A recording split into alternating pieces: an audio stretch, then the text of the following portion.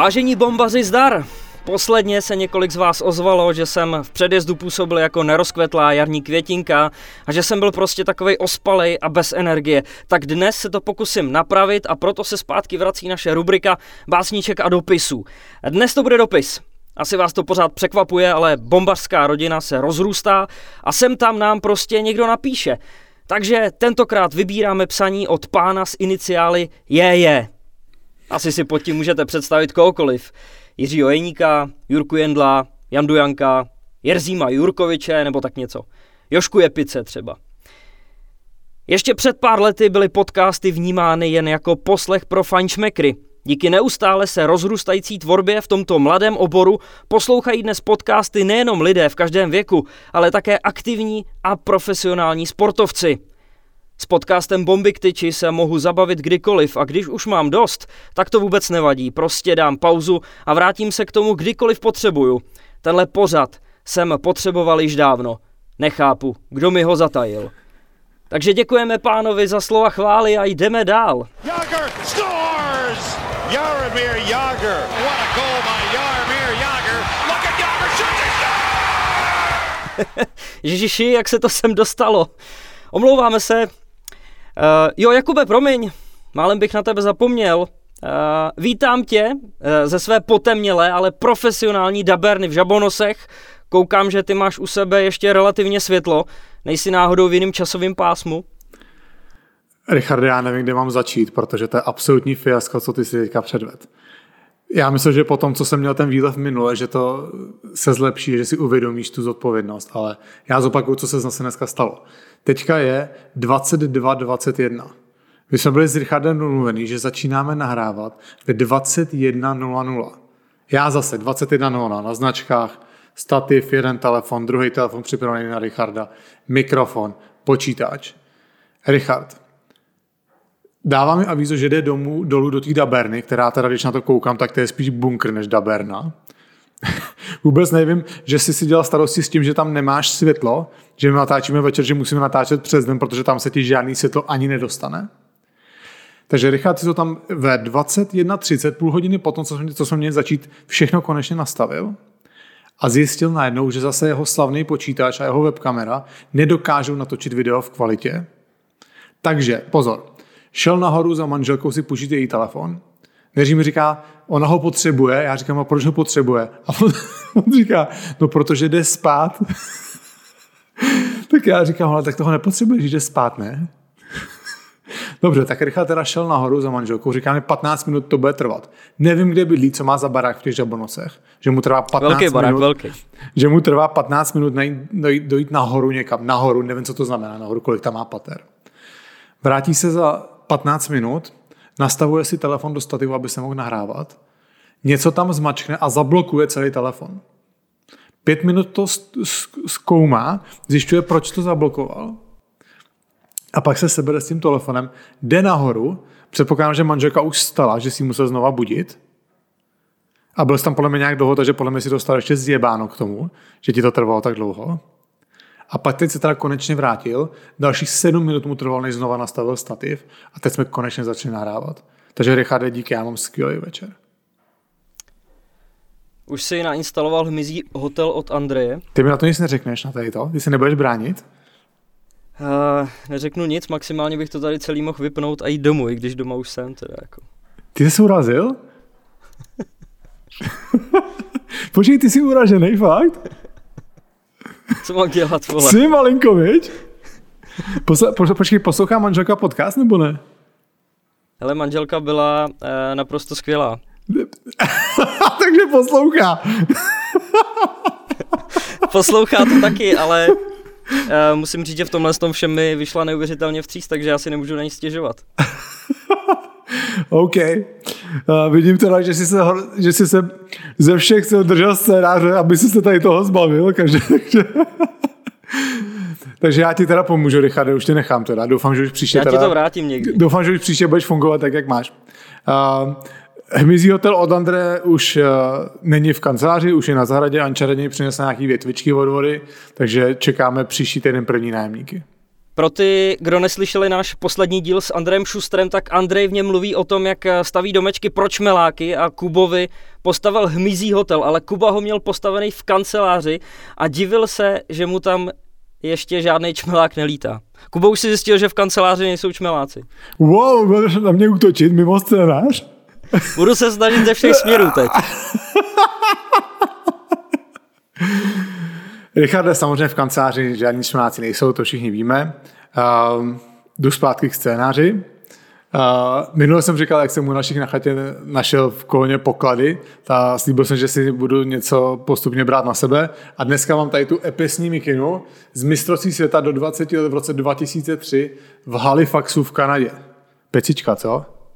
Fantastická, Kubo. Já si pro příště taky něco připravím, co říkáš? Hele, nemusíš si připravovat nic, prosím tě, nos tady to triko Barta Simpsona, který máš podle něho od 7. třídy, to je naprosto špičkový, to stačí. Náhodou je super, bo. OK, tak jdeme dál, musíme už Richarda nechat, protože Richard dneska nemá svůj den a nebudeme ho už dál provokovat. Já mám dneska na začátek všeho jednu omluvu. Musím se samozřejmě omluvit boleslavskému obránci Martinu Pláňkovi, ne Karlu Pláňkovi, kterýho jsem v minulém díle překřtil na Karla. Martine, promiň, víckrát se to už nestane. Já jenom doufám, že si z toho, o čem jsme mluvili, pobral to hlavní sdělení, a to je to, že my si myslíme, nebo já nemůžu mluvit za Richarda, dneska radši za něj mluvit nebudu. Já si myslím, že si jeden z nejlepších obránců v extralize a na to jméno si už dám pozor. Že bys taky udělal chybu? Já ji přiznám, Richarde. Já přemýšlím, kde si vzal toho Karla, nějak by to míří na jednoho mladého brněnského útočníka a jeho tátu. No ale víš, že jsi taky vinej ty trochu, Richarde, protože ty jsi mě poslouchal a ani si se nezasek, ani na vteřinu. A to samý Lukáš, ten tam s námi už asi nebyl, to jsme nahrávali v pondělí vlastně. No, takže můžete za to úplně stejně vy jako já, takže nazdar. Bylo to trošku naschvál. Tak pojďme k hokeji. Ukázalo se, že minulý týden, kdy jsme neprobírali Hradec Králové, tak to byla výjimka potvrzující pravidlo, takže Hradec po 10. Komu by to chybělo? Smírčí komise Českého svazu ledního hokeje zneplatnila výpovědi, které dostala 5 hráčů Mountfieldu hned na začátku koronavirové krize. A Miroslav Šén, šéf hokejového Hradce, šel do hodně razantního protiútoku. Vyhrožuje, že celý spor požene k soudu a ve snaze naklonit si veřejnost na svou stranu, respektive spíše pošpinit protistranu, zveřejnil platy 5 hráčů, kteří výpovědi dostali s tímto komentářem. Určitě jsme je neposlali na pracák. Tak Kubo, pojď. Já ty kauzy úplně miluju a připravoval jsem se na to. Dobrý, že dneska o tom mluví i Libor Zbořil, prezident Hráčské asociace. Tuhle kauzu jsme s ním taky rozebírali. Já se nebudu uchylovat k tomu, abych nějak primitivně se opíral do pana Šéna. Ty si to řekl dobře, že on se snaží otočit veřejné mínění proti těm 5 hráčům, což je naprosto průhledná taktika, ale co čekat od člověka, který podporoval našeho současného prezidenta v prezidentské volbě tím, že zaplatil a nechal natisnout živý billboardy po celé republice po profesoru Drahošovi. Mně je upřímně líto fanoušků Hradce, že v čele jejich oblíbeného klubu stojí takový člověk. A pokud si někdo z nich myslí, nebo z vás fanoušků Hradce myslí, že pan Šén to dělá dobře, tak já vám vysvětlím, co ty jeho kroky a tyhle jeho výlevy do médií znamenají pro klub. V extralize je 14 mužstev. A každý hráč, ať chce nebo nechce, tak podvědomě má v hlavě žebříček těch klubů, kde by chtěl hrát. Samozřejmě ty nejlepší má nahoře, tam, kam se mu chce nejmít, to má úplně dole. A myslíte si, že tohleto všechno působí pozitivně na ty hráče, na ty potenciální hráče, který můžou přijít do Hradce? Je to úplně naopak. Tady těma krokama se Hradec posouvá úplně na spodek tady toho pomyslného žebříčku.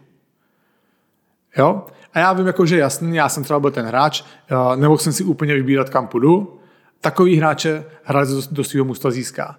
Ale jestli si myslí, že bude získávat hráče, který rozhodují zápasy, který rozhodují o tom, jestli je klub průměrný nebo výborný, tak na to můžou zapomenout. Protože takový hráče Hradec v tuhletu chvíli získá jenom v okamžiku, kde je brutálně přeplatí. Protože ty hráči mají nabídek dost a když vidí, co se v Hradci děje, tak se jim tam nikomu nebude chtít chodit. Pak je mi líto všech trenérů, který v klubu pod takovýmhle šéfem musí pracovat. A že v Hradci je dost trenérů, který já si myslím, že můžou mít před sebou velkou budoucnost. Tomáš Martinec, Aleš Krátouška už to ukázali u Ačka v posledních letech. V mládeži figuruje ještě Libor Pivko, bývalý výborný útočník, juniorský mistr světa do 20 let, nebo David Kočí, který teďka dostává šanci u Ačka jako asistent Vladimíra Růžičky. A s těma trenérama to funguje úplně stejně jako s hráčema. Taky je nějaká poptávka po trenérech a ty, kteří si budou moc vybírat z nabídek, určitě upředností jinou štaci než Hradec, když vidí, jak to tam pod Šénem funguje. Jo, nebo když máte ten případ Jardy Bednáře, který v podstatě týden před playoff sám odstoupil z funkce sportovního manažera nebo sportovního ředitele, to už je ve výsledku jedno, tak to ukazuje, že tam fakt asi něco je špatně a že tam něco uvnitř pěkně hníje. Podle informací Pavla Ryšavýho z deníku Sport by Hradec měl k 1.5. oznámit 2 posily. 2 obránce, Jeremyho Blaina ze Sparty a Bohumila Janka z Plzně. Tak jestli tohle je pravda, tak Jeremy Blaine je samozřejmě okamžitý zlepšení mužstva, protože to je výborný obránce. Já jsem jenom zvědavý, jak se tam na ty modré čáře poskládá s Petrem Zámorským a Filipem Pavlíkem, protože jsou to všichni hráči, kteří mají na to, aby byli top obráncem v mužstvu, aby hráli přesilovky, aby se žili ten důležitý čas na přesilovkách, ale všichni 3 se na tu pozici nedostanou, dostane se na to jenom jeden z nich, takže jsem zvědavý, jak se s tím všichni 3 vyrovnají. Jinak se toho v hokejovém světě moc neděje. 1.5. v pátek se to ale změní, protože extraligový kluby by měly oficiálně představit první várku posil na další sezónu. Uvidíme, jestli to letos vlivem nastalý situace kolem pandemie koronaviru bude o něco chudší nebo ne. Každopádně, tenhle díl vychází ven ve čtvrtek 30. dubna, takže pochopitelně nezvládneme reagovat na přestupy, ale příští díl, který spatří světlo světa ve čtvrtek 7. května, bude plný analýz všech nových podpisů. A možná můžeme prozradit, že náš host za týden bude kanonýr Chicaga Dominik Kubalík. Nebo Chicago, no podle toho. Hodně života se v období karantény přeneslo na sociální sítě. Vilda Franěk v 8. díle našeho podcastu Bomby k tyči. Nějak jsem měl potřebu, to jsem po dlouhý době zase dát, no, tenhle ten jingle. Prostě Vilda mluvil o tom, že hráči se neúplně dobře prezentují na sociálních sítích. No a já začínám mít 2 favority, který by mohli být první průkopníci. První je liberecký obránce Ronald Knott, který zprávu o konci Vladimíra Růžičky mladšího na Spartě glosoval vtipně na Twitteru. Vsázím všechno na Hradec, neptejte se mě, proč zrovna Hradec, mám takový divný tušení. Ty už jsi ho citoval předtím, ne, Richarde, nějak s tou karanténou, že zásoba vína není dost velká, nebo že čím víc seriálů je, že tím je menší pravděpodobnost, že si něco pustí. Jo, to bylo přesně ono, Kubo. No a druhý je plzeňský brankář Dominik Frodl, který se na Instagramu pochlubil fotkou svýho úlovku na rybách. Myslím, že to byl kapral, kdo ví. Třeba by to potvrdili odborníci konzumující myslivecký a rybářský, ale to jsem zase odbočil. No a k té fotce, tam má na sobě mikinu nároďáku, takže fotku doplnil hashtagem chytám za nároďák.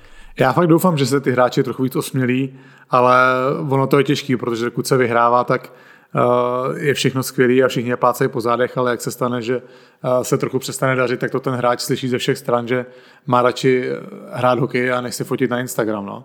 A nedej bože ještě něco glosovat, protože, ale jako Ronald Knott je taková první vlašťovka, no, jsem zvědavý, jestli se k němu někdo další přidá, protože je fakt jako sympatický, jak se nebojí. Já teda jediný, co jsem nevěděl, že v nároďáku fasují mikiny i náhradníci. Ty máš co říkat, když si dneska vytáhnul 17 let starou mikinu z nároďáku. Ještě z 20. A to bylo naposled, když se s kolem nároďáku myhnul, ne? Dobře, Richarde, konečně poprvé jsme jak dneska něco vrátilo. Ale no, teď mám nevím, čím bych chtěl sestřel zpátky teda, no, takže se asi vyhrál. No, tak není to moje první interview, viď? Prkna. Tak musel jsem tě zase nějak zastavit, aby ses příští týden zase neomlouval. A Frodlík to pochopí. Jenom aby. Jste dobrý kámoši? No, asi ne jako ty s Lakym, ale jsme kámoši. Ty seš taky pěkně oprsklej. Tím, že se teďko nehraje žádný hokej, vzniká v médiích hodně vzpomínkových článků. Na jeden jsem narazil na americkém serveru The Athletic. který vzpomínal na gol Petra Nedvěda, kterým 24. dubna 1996 před 24 lety rozhodl čtvrtý zápas prvního kola playoff mezi Pittsburghem a Washingtonem ve čtvrtém prodloužení. V článku byly všechny důležitý videa z toho zápasu, kdy Mario Lemieux dostal trest do konce zápasu, Pittsburghu se zranil brankář, bylo tam neproměněný trestný střílení v prodloužení a nechyběl ani záznam rozhodujícího gólu Petra Nedvěda. Já jsem fakt rád, že jsi mi na to upozornil, protože byla fakt radost točí se koukat na ty klipy, jak to šlo hezky všechno po sobě. A já musím říct, že jsem vůbec nevěděl, že Petr Nedvěd nějaký takovýhle důležitý gól ve čtvrtém prodloužení dal. Ono to asi bude daný tím, že v roce 96 se sem moc ještě záběry se NHL nedostávali, to ani nebylo ani zdaleka takový jako dneska, když se podíváš hned na jakýkoliv gól, takže tenkrát ty záběry tady byly fakt v minimálním množství. No. A jak jsi zakřičel o tu nahrávku před rozhodujícím gólem? Ty kráve, to je úplná pecka. A ještě jak to je slyšet v těch ruchových mikrofonech. A jak jsem na to koukal, tak jsem si uvědomil, že jsem jako v hlavě nepobral nikdy, nebo si neuvědomil, jak on byl dobrý prostě. Jo, protože já jsem koukal tady v té sezóně, v sezóně 95-96, on udělal 99 bodů v základní části. To je strašná nálož. A v playoff potom dal 10 gólů v 18 zápasech. To je fakt strašně. Já si vím, o čem mluvíš, protože ve chvíli, kdy se sem začaly dostávat záběry a informace z NHL ve velkém množství, tak ta jeho kariéra v NHL už měla spíš sestupnou tendenci a pak si ho samozřejmě pamatuješ už hlavně z extraligy. Jako víš, že hrál dlouho v NHL, ale nedojde ti, jak výborný hráč to ve svým nejlepším období vlastně byl. Hele, to, jak jsi zakřičel o ten puk, to plně přesně ukazuje, jaký byl typ hráče. Jo, nebo jak aspoň já si ho pamatuju z těch pár sezon, co jsme proti sobě hráli v extralize. On se normálně nedal bránit. Jo, je sice pravda, že do obrany toho moc nenahrál, ale on ve výsledku nemusel bránit, protože všechny dokázal přehrát tou ofenzivou. On měl takový najetí, on si vždycky zajel pro puk za vlastní branku, nechal ho pro svýho obránce a jel po pravém křídle, po pravém mantinelu dopředu v absolutní rychlosti a normálně vždycky nějakým záhadným způsobem vždycky normálně na něj ta nahrávka šla a on to ze 70% zpracoval a byla to nebezpečná akce. Každý zápas jsme to věděli, každý zápas to trenéři říkali vždycky na poradě před a mám pocit, že každý zápas mi tam aspoň jednou frnknul. A vždycky, víš, co máš někdy před těma zápasama, tak si říkal, ty dneska přijde ten Liberec, tam je ten Nedvěd, ho budu zase nahánět. Jsem vždycky celý nervózní z toho, že ze mě udělá sněhuláka někde. A já si zase neuvědomuji, že bych ho někdy viděl jinak než s úsměvem od ucha k uchu. A počkej, mám ještě jeden příběh s ním. To je podle mě 2003 rok. Tenkrát jsme letěli s Frantou Lukešem z Litvínova a Martinem Podlešákem, který dělá agenta. A my jsme byli všichni tři draftovaní Phoenixem, byli jsme tam v létě na nějakém letním kempu a letěli jsme zpátky do Čech. A letěli jsme přes New York a tam jsme čekali na letadlo a najednou vidíme, jak tam s náma v tom gateu čeká nějaká jakoby strašně hezká holka. Jo, a tak jsme samozřejmě jako koukali, že jo, mladý ocasové a ona pak seděla v první třídě, my jsme seděli samozřejmě vzadu a vystoupili jsme z Praze a čekáme na kufry. A ona stála vedle nás. A samozřejmě přijeli nějaký obrovský loďáky. Nebo počkej, abych to přeskočil. A my jsme se samozřejmě s klukama celou dobu bavili, kdo to je. A Podlejda říká, že to je Daniela Peštová. takže my samozřejmě úplně, to je známá, že jo, modelka, tak jsme čuměli celou dobu. A přiletěli do té Prahy a čekáme u toho pásu na kufry a ona stála vedle nás. A přijeli nějaký 2 obrovský loďáky. A my jsme jí s tím pomáhali a ona jakoby s náma začala nějakou tu zdvořilostní konverzaci. A to je rok 2003, jo, mě bylo nějakých 19. A já jako totální fanoušek, totální ocas, úplně na ní koukám jak na zbožný obrázek a říkám jí, vy jste Daniela Peštová, že jo? A ona, ne. Ale a vycházíme z letiště a zen za těma dveřma, jako, jak vyjdeš z toho prostoru, kde si bereš kufry, tak na ní čekal Petr Nedvěd. Jo, a to byla Veronika Vařeková nebo Vareková. Jeho přítelkyně tenkrát. Asi jako na schvál, mě tenkrát zadávali naši, jdeme na parkoviště k autu a ten Petr Nedvěd parkoval přesně vedle našich. A já jsem se a shodou okolností o rok později on podepsal smlouvu ve Phoenixu, takže jsme se takhle potkali na kempu a šli jsme tenkrát, mimochodem, moc se to nevidí, prostě takový lidi jako Petr Nedvěd, on nás tenkrát všechny český kluky vzal na večeři, my, že jsme šli na sushi, asi to byla pro ně velká událost, protože si to pamatuju. Šli jsme na sushi a on si podle mě dal taky jednu rolku a my všichni samozřejmě nám od 19:20 jsme jedli jak prorvaný, takže jsme tam nechali útratu jako blázen. On naprosto bez řečí všechno zaplatil, nic nás nenechal prostě zaplatit. Jako, borec prostě choval se ke všem, jak kdyby byli s ním, kdyby byli jemu rovný. A já jsem se ho tenkrát ptal, jestli si na to pamatuje, na tohle, co se stalo. A on mi řekl, ale nepamatuju. Hele, Kubo, dobře se posloucháš, ale abych ti nelez jenom do zadku, tak by mě zajímalo, s kým ty taky nemáš nějakou příhodu, komu si neradil investovat do nemovitostí, komu si nedělal falešní pozvánky do reprezentace, nebo koho si ještě nepozval do svý kavárny, že jo? Ty jsi štiplavý, Richarde. Hele, a mimochodem ty znáš všechny, ale tebe si normálně nikdo nepamatuje.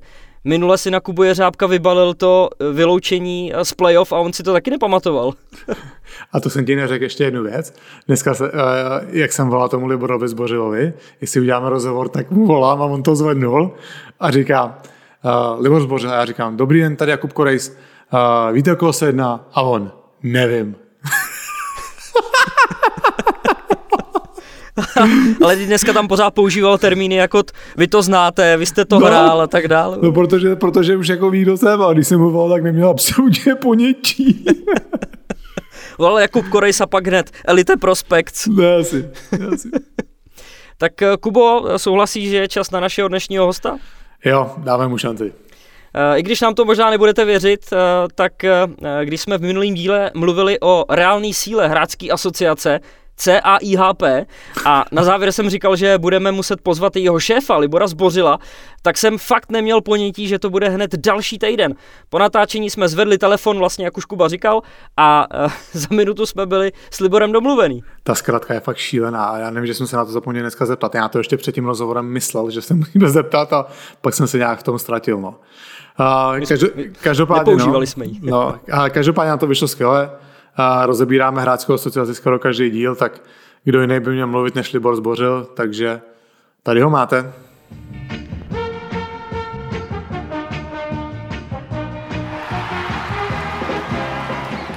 Náš dnešní host se pustil do těžkého boje. Postavil se proti roky zažitým pravidlům a s nasazením bojuje za práva hráčů. Moc kamarádů si tím v hokejovém prostředí nevytváří. V minulém týdnu po jeho zásahu zneplatnil Český svaz ledního hokeje výpovědi smluv u 2 hráčů a pro všechny ostatní tak vysvětla naděje na férovější zacházení. Prezident výkonného výboru České asociace hokejistů Libor Zbořil. Libore, vítejte v podcastu Bomby k tyči. Dobrý den. Libore, možná se teď trošičku odpoutáme od toho úvodu, co jsem tady řekl, a začneme od takových začátků. Jak jste se vůbec dostal k hokeji? Tak můj život je spojený se sportem jako takovým. Já jsem od malička hrával za Hradec fotbal a já nevím, v 18 letech jsem měl nějaké nehezké zranění, takže a v té době jsem začal studovat právnickou fakultu, takže jsem se, dá se říct, věnoval už jenom té právničtině, ale se sportem mám vlastně všechno spojený. Já prostě nerad prohrávám a rád vlastně i tohle to přenáším do své práce a takhle vedu i náš nějaký tým. A co konkrétně vás přivedlo k hráčské asociaci? Společný kamarádi, kteří mě seznámili s Markem Černoškem, který vlastně byl takovým otcem, zakladatelem hráčské asociace. Hráčská asociace vznikla někdy v lednu roku 2014 a dá se říct, tenkrát moje advokátní kancelář ještě s partnerem Pavlem Staňkem, Legalkom, tak jsme zastupovali nejenom hráčskou asociaci, ale i hráče, členy hráčské asociace. No a dá se říct, takže byli jsme úplně od počátku při fungování hráčské asociace, ale potom cirka před nějakýma 2 rokama nastala taková situace, kdy už jsem měl trošku ne osobní, ale spíš problémy s vnímáním vize hráčské asociace a dá se říct, měl jsem nějaké rozpory s Markem Černoškem, protože samozřejmě Marek je výborný kluk, můj kamarád, ale bohužel není to diplomat a veřejně jsem mluvil o nějakým problému s námi a dá se říct, oznámil jsem mu, že buď skončíme naše advokátní kancelář, že už jsme jakoby nechtěli být spojováni, protože Marek s Prohnutím neuměl jakoby moc prodat to, co pro hokej a pro hráčskou asociaci udělal. On to udělal hodně, ale bohužel i ke mně se dostávalo hodně informací, že o hráčské asociace prostě není slyšet a samozřejmě cítil jsem i úbytek hráčů nebo členů té hráčské asociace, takže já jsem Markovi řekl, že prostě buď skončíme a dáme nějaký mediální výstup, že už nebudeme zastupovat hráčskou asociaci, anebo jsem prostě výkonnému výboru předložil prostě nějakou svoji vizi, ale řekl jsem,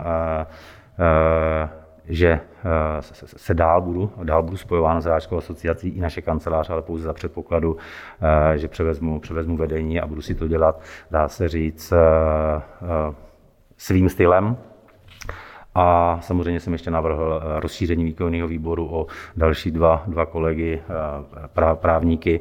To znamená, dá se říct, výkonný výbor jsem přesvědčil a Marek vstoupil do pozice viceprezidenta, do pozice prezidenta a výkonný výbor se stává teďka vlastně z pěti členů. Jsou tam 3 právníci a k Markovi Černoškovi ještě patří další člen, který byl od počátku, a to byl Jirka Vykoukal. Když se ještě vrátíme trošičku zpátky, ta vaše cesta do role prezidenta asi nebyla jednoduchá. Byly tam nějaký třecí plochy? Samozřejmě byly tam třecí plochy a to nezastírám, ale s Markem dá se říct asi tak po 3/4 roce, po půl roce jsme si vyjasnili priority a já jsem úplně nadšenej, že Marek i po necelých 2 letech sám cítí neskutečný posun hráčské asociace, protože si myslím, že hráčská asociace za necelý rok a půl znovu fungování po tom restartu, když jsem vstoupil do pozice prezidenta výkonného výboru, tak sám uznal, že přesně teďka hráčská asociace plní to, co by měla plnit, protože absolutně zastávám ten názor, že hráčská asociace hokejistů je vlastně jedinou hráčskou asociací, která opravdu je vidět, plní to, co má plnit a jak říkám, hlavní účel hráčské asociace je právní ochrana profesionálních hráčů ledního hokeje, to znamená hráčů extraligy a první národní ligy. A já jsem si dal 2 roky na to, abych i sám sebe přesvědčil, že ta vize a fungování hráčské asociace má vůbec smysl. A z toho důvodu já už vlastně po druhou sezonu objíždím s Markem nebo sám extraligový kabiny, protože mám rád konfrontaci a setkání s klukama v kabinách face to face a nebojím se jakýkoliv kritiky, protože ta první sezóna opravdu jsme objížděli, tak ta kritika tam byla neskutečná a výtky byly jasný. Není o vás slyšet, nevíme, proč bychom tam měli být v hráčské asociaci, nevíme, co pro nás děláte, ale už mnoho situací, a k těm tématům se dostaneme, ukázalo, že opravdu hráčská asociace si plní ten základní účel. Samozřejmě pak to má další takový třešinky na dortu, co klukům poskytujeme, aby jsme nejenom ochránili, ale aby jsme jim poskytli další servis, který oni potřebují nezbytně k tomu, aby mohli hrát, a to hráčská asociace v průběhu teďka 2 let znova nakopla, a ať už je to od shánění prověřených partnerů, který nabízejí klukům, právní služby, pojištění, pak máme další sekci, nabízíme klukům, kteří mají problém sehnat odborníky z té lékařské profese, tak to prostě funguje a jsem hrozně rád, že jsme našli partnery. Teďka nedávno jsme pomohli 2 klukům, kteří se na hráčskou asociaci obrátili, že měli problémy s očima, máme partnera, který si jim okamžitě ujme, soukromá klinika, pak máme třeba na zuby, to znamená dentisty, když kluci bohužel dostanou od svých kamarádů z konkurenčních týmů přes čuňu, jak se říká, tak máme zase doktory, kterým to spraví, fyzioterapeuty, ortopedy a tedy, takže i kluci vidějí, že ta hráčská asociace si plní ještě další věci. Kluci vědějí, že se můžou obrátit na nás jako na alternativu. My do ničeho nenutíme, ale k tomu bych prostě řekl typický krásný příklad, když se vrátil ze zámoří Mára Mazanec, teďka brankář hradeckého Manfieldu, tak mě volal jeho agent a chtěl si se mnou domluvit schůzku. Měli jsme hodinový, já jsem vlastně měl hodinový monolog a Marek chtěl zjistit, jak to tady vlastně funguje, A on přesně vystihl to, proč tady hráčská asociace by měla být. A to je to, že on chce, nebo kluci by měli hrát jenom hokej. V ostatní starosti prostě buď nechat na agentovi, nebo se obrátit na hráčskou asociaci a poskytnout ten kompletní servis, tak aby kluci s prominutím se věnovali jenom tomu hraní a své kariéře a bavení lidí a svých lebodárců a to druhý, ty problémy, ať kluci nechají na odbornících, tak aby si v klidu hráli. Co vám nejvíc vyrazilo dech, když jste nahlídnul do smluv, nebo co vás zaujalo nejvíc na detailech hráč versus klub? No, tohle je opravdu téma, na který bychom se tady mohli bavit dlouho. Já jsem asi 25 let, dělám právničinu a já jsem otevřeným kritikem hráčské smlouvy, která je mustrem a vzorem vlastně pro všechny hráče, jak extraligy, tak první národní ligy. Málo kdo ví, že prostě hráč, který chce hrát extraligu nebo první národní ligu, tak se musí podrobit a podvolit znění hráčské smlouvy, která je mustrem a vzorem, neměnným vzorem vlastně pro všechny je stejná. A opravdu když jsem si ji pročetl, tak ta nevyváženost,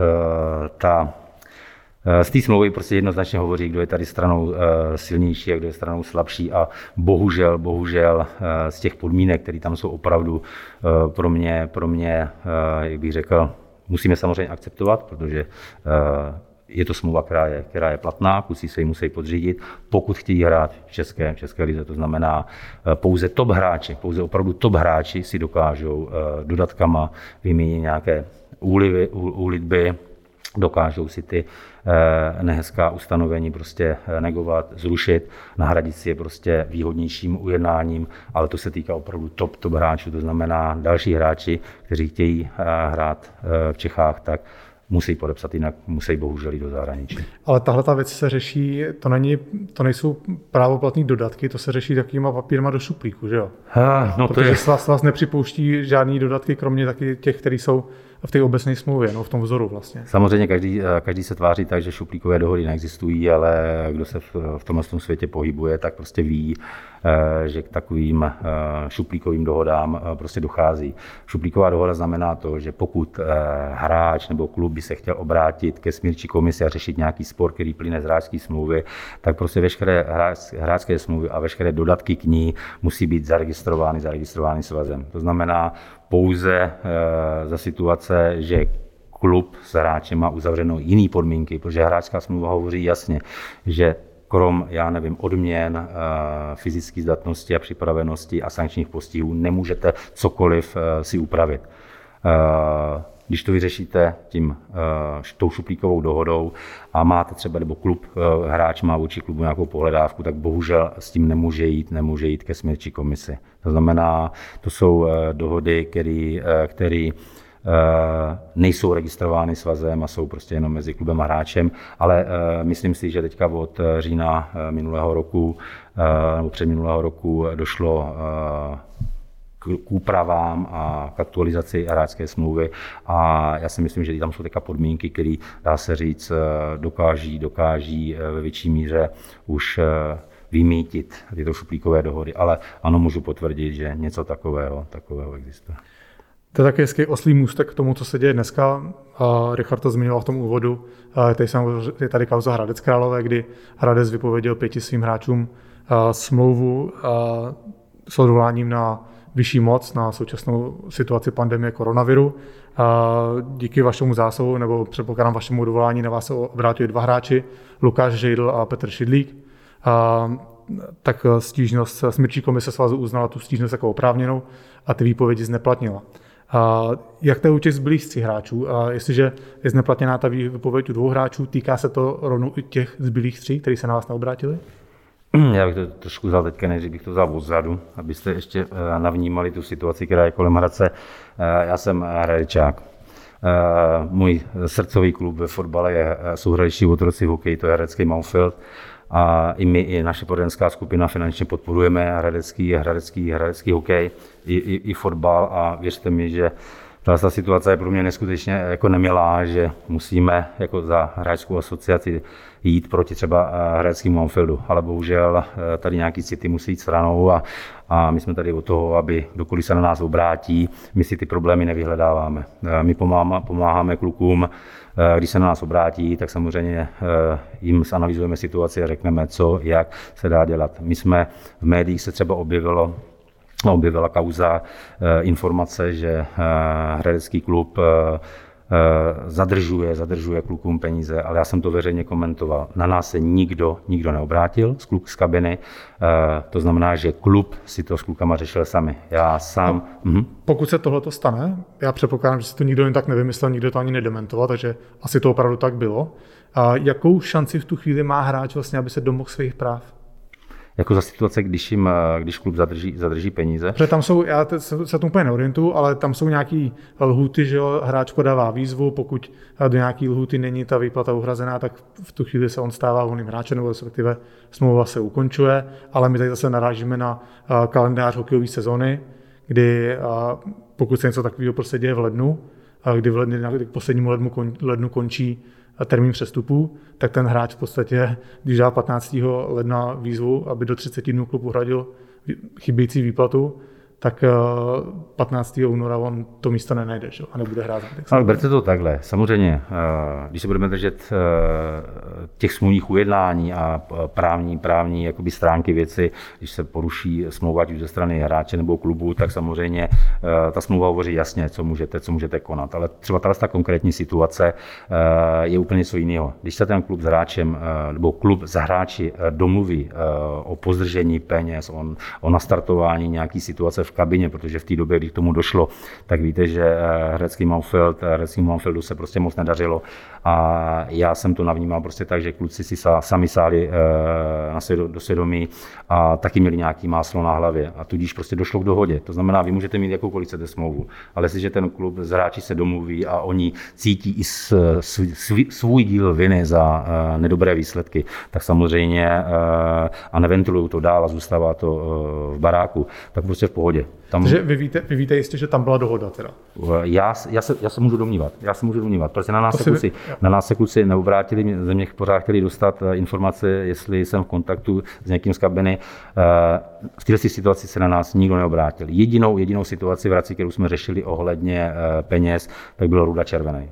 Ruda Červený vlastně to bylo v době, kdy on vlastně potom přišel do Komety a on se na nás obrátil vlastně s požadavkem, aby jsme převzali jeho zastupování vůči Hradci. Když se ještě vrátím teda k té aktuální věci, k těm 5 výpovědím. Ano. Petr Šidlík, Lukáš Žejdl obrátil se na vás, smírčí komise uznal, že jsou v právu. Jak to mají ty zbylí 3 hráči? To myslím, že Tomáš Linhardt, Cibulskis tam byl a Eklund, je ten švédský obránce?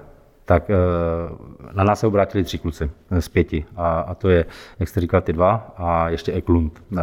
Tam jsme za všechny 3 jsme klubu poslali oznámení, jehož obsahem byl vlastně jako nesouhlas s obdrženou výpovědí a vlastně s výzvou s tím, aby hradecký klub dodržel podmínky a svý povinnosti plynoucí z hráčské smlouvy.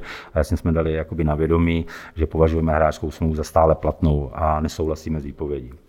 Pouze Šidla s Židlem, tam jsme se domluvili, že jdeme ke smírčí komisi, s Eklundem samozřejmě, protože není tady v Čechách, tak jsme se domluvili, že on i s agentem, že počkáme, jak dopadne rozhodnutí ze strany smírčí komise a teďka to je tak, že my máme připravený návrh ke smírčí komisi stejně jako v těch 2 případech, ale tam zase došlo k dohodě, že to bych vám potom možná řekl, jestli vás to bude zajímat. Teďka je tady nějaký prostor na nalezení určitého kompromisu s hradeckým klubem. Takže Hradec teďka pod vlivem toho rozhodnutí smírčí komise se chce domluvit. Já to vnímám tak, že samozřejmě nelíbí se mi ta situace, která nastala, protože jak ve věci Rudy Červenýho, kdy Smírčí komise rozhodla v náš prospěch a uznala pohledávku Rudy Červeného, kdy Hradec nechtěl zaplatit peníze, tak to samý i chtěl z těch dvou kauzách. Smírčí komise rozhodla, Hradecký klub s tímto rozhodnutím nesouhlasí, nerespektuje rozhodnutí smírčí komise a obrátil se k civilnímu soudu. To znamená, my máme informaci o tom, že ano, bylo to podáno, my tam se budeme snažit vstoupit do pozice vedlejšího účastníka za kluky, aby jsme samozřejmě, protože máme zájem na výsledku tohoto jednání, ale tady problém je ten, že tohle jednání vám může trvat rok, 2 roky a nikdo neví, kdy bude s konečnou platností rozhodnuto. Ale za současné situace, to znamená, Hradecký klub dal světu najevo, že se chce soudit a chce změnit to rozhodnutí. My ho považujeme za zatím jediné rozhodnutí v těchto kauzách a teďka došlo k tomu, protože před každým krokem, ať už se to týká Hradce, nebo když jdeme za jakýhokoliv hráče proti klubu ohledně pohledávky, tak my se snažíme vždycky nehrotit situaci, my se snažíme najít nějaké kompromisní řešení a vždycky zastávám ten názor, pojďme se domluvit a najít nějaký kompromis. My všem majitelům klubům říkáme, využijte nás jako určitýho mediátora a pojďme, jestliže vznikne konflikt někdy na začátku, neřešme to u smírčí komise, my můžeme do toho vstoupit a můžu vám potvrdit, že u mnoha situací pro konfliktních jsme vstoupili mezi klub a hráče a agenta a já můžu říct, že třeba v 70% případech jsme i kluky přesvědčili, že jejich představy nemají oporu ve smlouvě a dá se jako v uvozovkách jsme jim vysvětlili, že je nesmysl, čeho by chtěli dosáhnout a situaci jsme vyřešili. Ale bohužel, když s náma nikdo potom nechce jednat, tak nám nezbývá nic jiného, než se obrátit na dotčený orgány, třeba ke smírčí komisi. A teďka to je tak, že jsme každý krok, který jsme udělali vůči Hradci, tak jsem vyzval jsem k nějakým kompromisům, k nějakému jednání, byl jsem odmítnut, nebo naše hráčská asociace i hráč byl odmítnut a teďka myslím, že před 2 dny jsem mluvil s právním zástupcem Hradeckého Mountfieldu a domluvili jsme se na tom, že už to dáme dohromady, že ve věci všech hráčů, který máme spor proti Hradci, připravíme naši představu kompromisního vyřešení věci, tak, aby jsme to počátkem příštího týdne Hradci předložili naši představy a uvidíme, jak to bude. Cíl je jednoznačný. Pojďme si sednout ke stolu, pojďme najít kompromis, každý z něčeho musí prostě ustoupit. Já jsem vždycky říkal za tyhle situace ohledně těch výpovědí, že s prominutím ta situace nemůže mít prostě vítěze ani poražených. Jo? S prominutím jenom Hradec a nějaký klub nebo kluby v první národní lize, ale v rámci extraligy to byl, dá se říct, jenom Hradec, tak využil tohle ustanovení ohledně vyšší moci koronaviru a učinil výpovědi vůči klukům. Ale náš cíl je skončit, dohodnout se, udělat nějaký ústupek, ale musí udělat i Hradec. Dejme tomu, že se vám nepodaří domluvit mimosoudně a celá věc půjde k soudu. Omezuje to ty kluky nějak budou na další sezonu, že nemůžou někde podepsat smlouvu nebo jsou bez omezení? Tak samozřejmě problém tady může být na obou dvou stranách a to taky málo kdo ví. Já jsem včera četl nějaký rozhovor právního zástupce Mountfieldu, že samozřejmě klukům to může stížit uzavření budoucího kontraktu, ale je to jenom u jednoho, protože jednomu končí kontrakt teďka v dubnu a druhý hráč má až kontrakt ještě do dubna 2021. Tak u tohohle konkrétního tam samozřejmě může být problém, protože on do doby konečného vyřešení tohoto sporu by nemohl uzavřít nový kontrakt. Protože my se stále chováme, že ta hráčská smlouva je stále platná. To znamená, kdyby uzavřel nový kontrakt, teďka třeba i od 1. května nebo kdykoliv, tak by se mohl vystavit nemalým postihům a samozřejmě je tam i distanc a tak dále. Ale já věřím, že v brzké době prostě najdeme nějaké kompromisní řešení. Na druhou stranu, ale Hradecký Mountfield taky nemůže být v klidu, protože pokud se nedomluvíme, tak Hradec dal do médií tu informaci, že kluci budou mít stíženou budoucnost, nebudou si moc dosahovat svých příjmů, ale na druhou stranu my máme připraveny samozřejmě taky kroky. My vnímáme postup Hradce, že nerespektuje rozhodnutí smírčí komise jako porušení příslušných předpisů. hokejového svazu a tam jsou, můžeme navrhnout nějaký postih, máte možnost třeba udělení pokuty hradeckému Mannfieldu, ale je tam zase hrozba že můžou být Hradci zastaveny přestupy, což samozřejmě taky není dobrá situace a nikdo nechce, nevěřím tomu, že ani Hradec, ani hráči určitě nechtějí se tadyhle, já nevím, rok, 2 roky soudit. Je tady nějaký precedens, že by se vlastně, ono z tohle netýká teda toho hráče, který má platnou smlouvu podle vás i na další sezónu, a kdyby ta věc opravdu šla až k soudu. Je tady nějaký precedens z minulosti, už se to stalo, nevíte? Ne, můžu říct, jako nejsem si tohohle vědom, jenomže pak tam máte ještě další páky, jo, protože my zastáváme zase ten názor, já nevím, kterou jsme rozpoutali my, Hráčská asociace vlastně v loňské sezóně vůči Chomutovu, kdy my jsme vlastně využili možnost nejít ke smírčí komisi ve vztahu k uplatnění pohledávky, ale využili jsme ten instrument uplatnění bankovní záruky. Protože každý extraligový klub, aby splnil, nebo jednou z podmínek udělení licence na tu danou sezónu, tak musí být bankovní záruka, která dřív samozřejmě byla ve výši 7 milionů, teďka ve výši 3 miliony. A tato bankovní záruka věřím, že ještě stále je platná. A to znamená, my máme i tu možnost v případě nedohody zkusit nečekat na rozhodnutí soudu, tady za rok, za 2 civilního, ale dalším krokem, který může nastat jakoby ze strany Hráčské asociace a hráče, je uplatnění bankovní záruky vůči klubu. Samozřejmě to je nemilá situace, ale jak znovu opakuju, já věřím, že najdeme kompromis. Půjdeme dál. A vy jste zmínil, že jste nahradil Marka Černoška zhruba před 2 lety v pozici prezidenta Hráčské asociace. A víceméně Marek v té struktuře asociace zůstává, má pozici viceprezidenta. Co vlastně ta jeho role dneska obnáší? Tak Marka prostě beru, je to hokejista, který si prošel tím od piky. Já ho beru, já ho znám ještě tenkrát, když hrával, stejně jako s Jirkou Vykoukalem.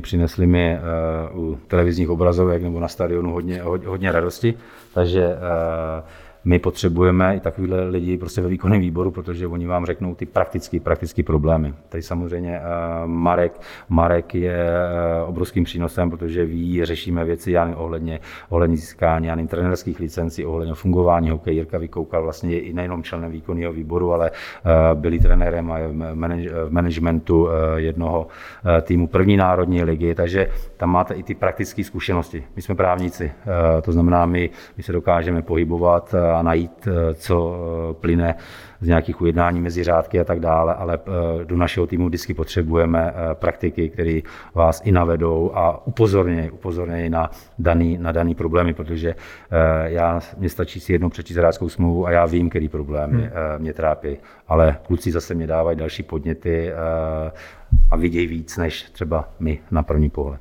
To jste mi nahrála další věc a to se týká Jirky Vykoukala. A já jsem samozřejmě jak s Markem, tak s Jirkou, já jsem s ním hrál na Spartě, já se s ním docela dobře znám. A musím říct, že Marek Černošek vlastně ještě doby, když jsem hrál, tak opravdu nepůsobil jistě v pozici šéfa asociace. Ale to asi nebudeme rozebírat, když tady on není, to by nebylo úplně fair. Každopádně, u Jirky Vykoukala já vidím zásadní střet zájmů. Jo, on je ve struktuře Hráčské asociace, která má hájit zájmy hráčů a zároveň, sám jste to řekl, je sportovním manažerem Prostějova. A shodou okolností a bavíme se o tom, že Hradec dal výpověď několika hráčům s odvoláním na vyšší moc. To samé se stalo v Prostějově. Jo, to z mého pohledu úplně nebudí důvěru Hráčskou asociaci, když ve strukturách asociace je člověk, který ano, je bývalý hráč, může mít dobrý postřehy, ale zároveň stojí i na druhé straně a využil toho samého instrumentu, proti kterému vy teďka bojujete v Hradci. Máte pravdu, že můžeme se tady bavit o určitým, střetu zájmu a tak dále, ale jak jsem dával já nějaký rozhovory nebo informace, Jirka je pro mě člověk, který má neskutečné zkušenosti, nejenom jakoby hráč, ale i z toho vedení jakoby toho klubu na druhé straně. Já jsem nikdy nevěřil, že by mohla nastat ta situace a opravdu ten koronavir přináší neskutečný situace, s kterýma nikdo nemá žádnou zkušenost, ale já bych spíš tohle nechtěl nějak moc komentovat. Já jsem si to s Jirkou vyříkal. Jirka s prominutím je to taky, je to normální člověk, který má svoji rodinu, má svoje závazky a hokej miluje a kde jinde s prominutím nechtěl dělat jinou práci, která by nebyla v souvislosti s hokejem, a já si myslím, že v této pozici, kterou dělá, tak samozřejmě tu práci miluje, je na blízku hokeji, ale nemyslím si, že to je jeho rozhodnutí. Jo, to znamená, on je jenom prodlouženou rukou majitele klubu a jenom plnil prostě to, co mu bylo dáno za úkol, a asi dával ty výpovědi. Ale na rovinu, já jsem dostal i nějaké informace, jaká je situace v klubu, a tam opravdu ten koronavir přinesl teda neskutečný problém, protože je to všechno je spojené prostě s penězma. Jestliže vám hlavním sponzorovi dá se říct, zastaví podnikání, je nucen propouštět, to je s prominutím úplně jiná situace, než byla třeba v Hradci. Vemte si situaci, já jsem to veřejně říkal, jak se stalo v jednom norském klubu. Jestliže někdo využije vyšší moci a vlastně ukončí s kontrakty s veškerými hráči, s většinou zaměstnanců a tak dále, tak absolutně my bychom neřekli ani slovo za hráčskou asociaci. A tady vnímám to naplnění, to ujednání vyšší moci. A tam to bylo taky selektivní hodně. Jo, tam samozřejmě jeden týden tam Tomáše Divíška nosili po ramenu a za týden dostal výpověď ze smlouvy. Takže jako já samozřejmě rozumím, že to je složitá doba ekonomická. Sám podnikám, sám s tím mám starosti, nedokážu si představit, nebo možná dokážu, když by někomu zavřel prostě závod výrobní, kde jsou prostě fixní měsíční náklady úplně jiný, v řádu milionů, možná desítek. Takže ten problém je mnohem větší, ale pořád vy se tady bavíte o tom, vy mluvíte o tom, že by mělo být cíl najít dohodu. Ano. Jo, a tady to nedošlo. Já třeba pochopím to, že asi vyšlo na povrch, že většina mužstev přistoupila k dočasnému snížení smluv v extralize zhruba na 50%, někde to je na 2 měsíce, někde to je na delší dobu. Tam došlo k té dohodě, a sám to jste to říkal, že ta dohoda je to, o co vy se snažíte, vy nechcete nikoho tlačit a někoho porážet a někým vyhrát. To je ta cesta. A pochopil bych to, že jestliže prostě v Prostějově se stane tenhle ten problém a majitel má takovýhle prostě problém v podnikání, tak dobře, tak ta dohoda nebude 50%, ale hol bude 20%. Jo, ale tady prostě se selektivně vybrali hráči, kteří nebyli potřební na další sezónu, a ušetřil se u nich 1,5 měsíce výplaty. Jako berte to tak, že to je třeba další věc, kterou já jsem si dal jakoby za hráčskou asociaci za cíl, a to je rozšířit členskou základnu. Dá se říct, z každý extraligový kabiny, máme tady 14 extraligových týmů, a já můžu jakoby říct, že z každé kabiny máme průměrně 17 kluků z kabiny je členem hráčské asociace. Problém je s cizincema a tak dále. Platících. Tak, problém je první národní liga. Na tu ta byla opomíjena historicky, a my jsme si s Markem Černoškem a s výkonným výborem asociace dali za cíl tu sezónu a do příští sezóny v oběd i kabiny první národní ligy. Tam se ukázalo prostě úplně perfektní, třeba kluci ze Vsetína pochopili a navnímali tu situaci, ale problém je ten, že z kabiny Prostějova, já nevím, jestli tam máme jednoho člena, nebo nemáme. Už jich víc nebudete, podle mě. Takže, to vám můžu garantovat. No, tak to je nemilé, ale ne. Tady jde o to, že prostě na nás, znova říkám, my řešíme ten problém, když se na nás někdo obrátí. Z kluků se na nás nikdo neobrátil. Já jsem se o té situaci, o podávání výpovědí dozvěděl z médií. Jo, to znamená, kdyby se na nás někdo obrátil, tak mi věřte, že za ty kluky tam budeme bojovat, budeme se snažit spojit s majitelem, ale teďka aktuálně můžu říct informaci, myslím, že včera nebo předevčírem jsme podávali ke smírčí komisi ještě jeden návrh na zneplatnění výpovědi, a to je proti Karlovým Varům. Ale nikdo, kdyby se na nás někdo obrátil z Prostějova z kluků, tak samozřejmě s prominutím Jirka na Jirka udělali bychom to samé. Jo, ale nikdo se na nás neobrátil, to znamená, mě to vůbec jako nepřísluší nějak hodnotit. Jo. Takže já mám jenom informace od Jirky, a mám informace samozřejmě z médií, ale od kluků minimum. A nemáte pocit, že vlastně to, že ve struktuře hráčské asociace je zároveň sportovní manažer klubu, malinko podkopává tu práci, protože já vám nechci pochlebovat, ale jako já mám pocit, že ta asociace konečně někam směřuje.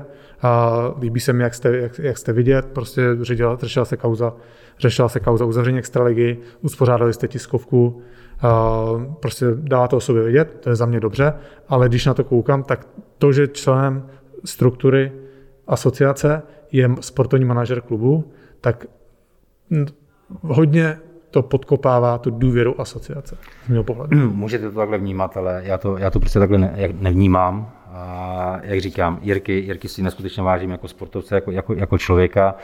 Pro mě to je bomber, který s tím jsem měl kluci z výkonného výboru, vám potvrdí, že jsme se drželi pod krkem, že to je člověk, který kolikrát nejdřív něco řekne, urazí a pak přemýšlí, ale do tohohle týmu já ho prostě potřebuju, protože jeho názory jakoby i z té druhé strany jsou pro náš výkonný výbor potřebný. Ale ano, dokážu navnímat to, co říkáte, že vám se to nemusí líbit a to z důvodu, že tady dochází ke střetu zájmu. Já věřím, že tato situace v současné době koronavir a tedy přineslo hodně zvláštních situací, o kterých jsme nikdy ani neslyšeli, ale zatím já osobně jako s Jirkou prostě problém nemám, ale znova říkám, kdyby přišel podnět od kluků z kabiny, že chtějí to řešit, tak jsme samozřejmě připraveni a jak říkám, Jirka nejirka a jdeme do toho.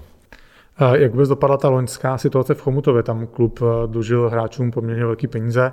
Oni se tam tenkrát točili na nějaké formulaci ve smlouvě ohledně DPH, je to tak? No, to bylo...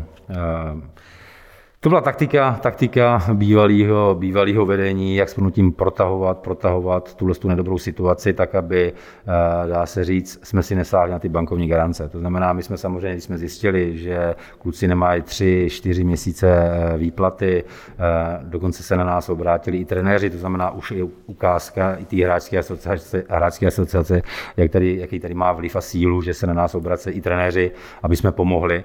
Tak s pnutím my jsme žádali, že nepůjdeme ke smírčí komisi ohledně uplatnění pohledávek, ale že poprvé historicky využijeme hromadně právě uplatníme tu uplatnění pohledávky z té bankovní záruky klubu. A samozřejmě vedení, my jsme věděli, že myslím, že do konce června měla platnost ta bankovní záruka a my jsme to prostě rozdělili ty kroky tak, že jsme podali podněty za kluky. Z těch 10 kluků, kteří si sáhli na bankovní garanci na ty 3 miliony, bylo 8 kluků z hráčské asociace, který s promlutím už se přestali bát, protože na rovinu, já když jsem tam přijel na začátku sezóny, tak na stadion jsme se nedostali, pan Weberka mě nikdy ani nezvedal telefon, odmítal se s náma, nebo se mnou sejít, tak já jsem se pod vedení Radka Dudy a dalších 5 kluků jsme se potkali někde v restauračním zařízení a tam jsme probrali tu situaci a tam panoval prostě strach. Jo, to znamená, jestliže s pnutím uplatníte nějakou pohledávku, jestli se obrátíte na hráčskou asociaci, tak ty nezahraješ si nebo půjdeš a nezahraješ si. To znamená, teprve až někdy, já nevím, v lednu, únoru kluci pochopili, že už ta situace není dobrá, když nedostávají peníze, ale pořád vám samozřejmě říkají, skákej do puků a obětuj se pro klub, ale pro mě to je absolutní zvěrstvo. Jestliže někdo vás do tohohle tlačí, pořád vám říká, co máte dělat, ale že nedostanete za svou práci, já nevím, 4 měsíce zaplaceno, tak to ať si sáhne každý do svědomí.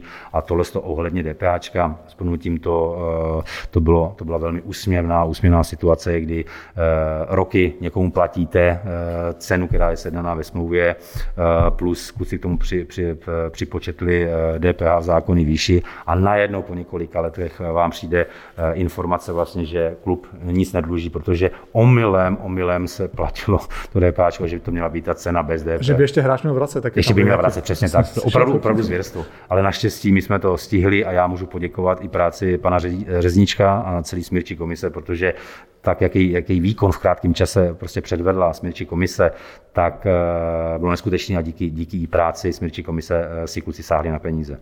Problém byl ten, že samozřejmě ty peníze nebyly použity vlastně pro všechny, protože tam kdo dřív přijde, ten dřív mele, tam to není nějaký princip solidarity, to znamená, kdo dřív přijde, ten dřív mele. Ostatní jsme museli zastupovat a dojednat nějaký splátkový kalendáře. Problém byl ten, že jsme udělali splátkový kalendář, přišly nějaké dvě splátky, potom zase nějaký průšvih, tak my jsme se tady někdy mezi vlastně svátky domluvili, že se potkáme s novým vedením v Chomutově, tak jsem zajel do Chomutova.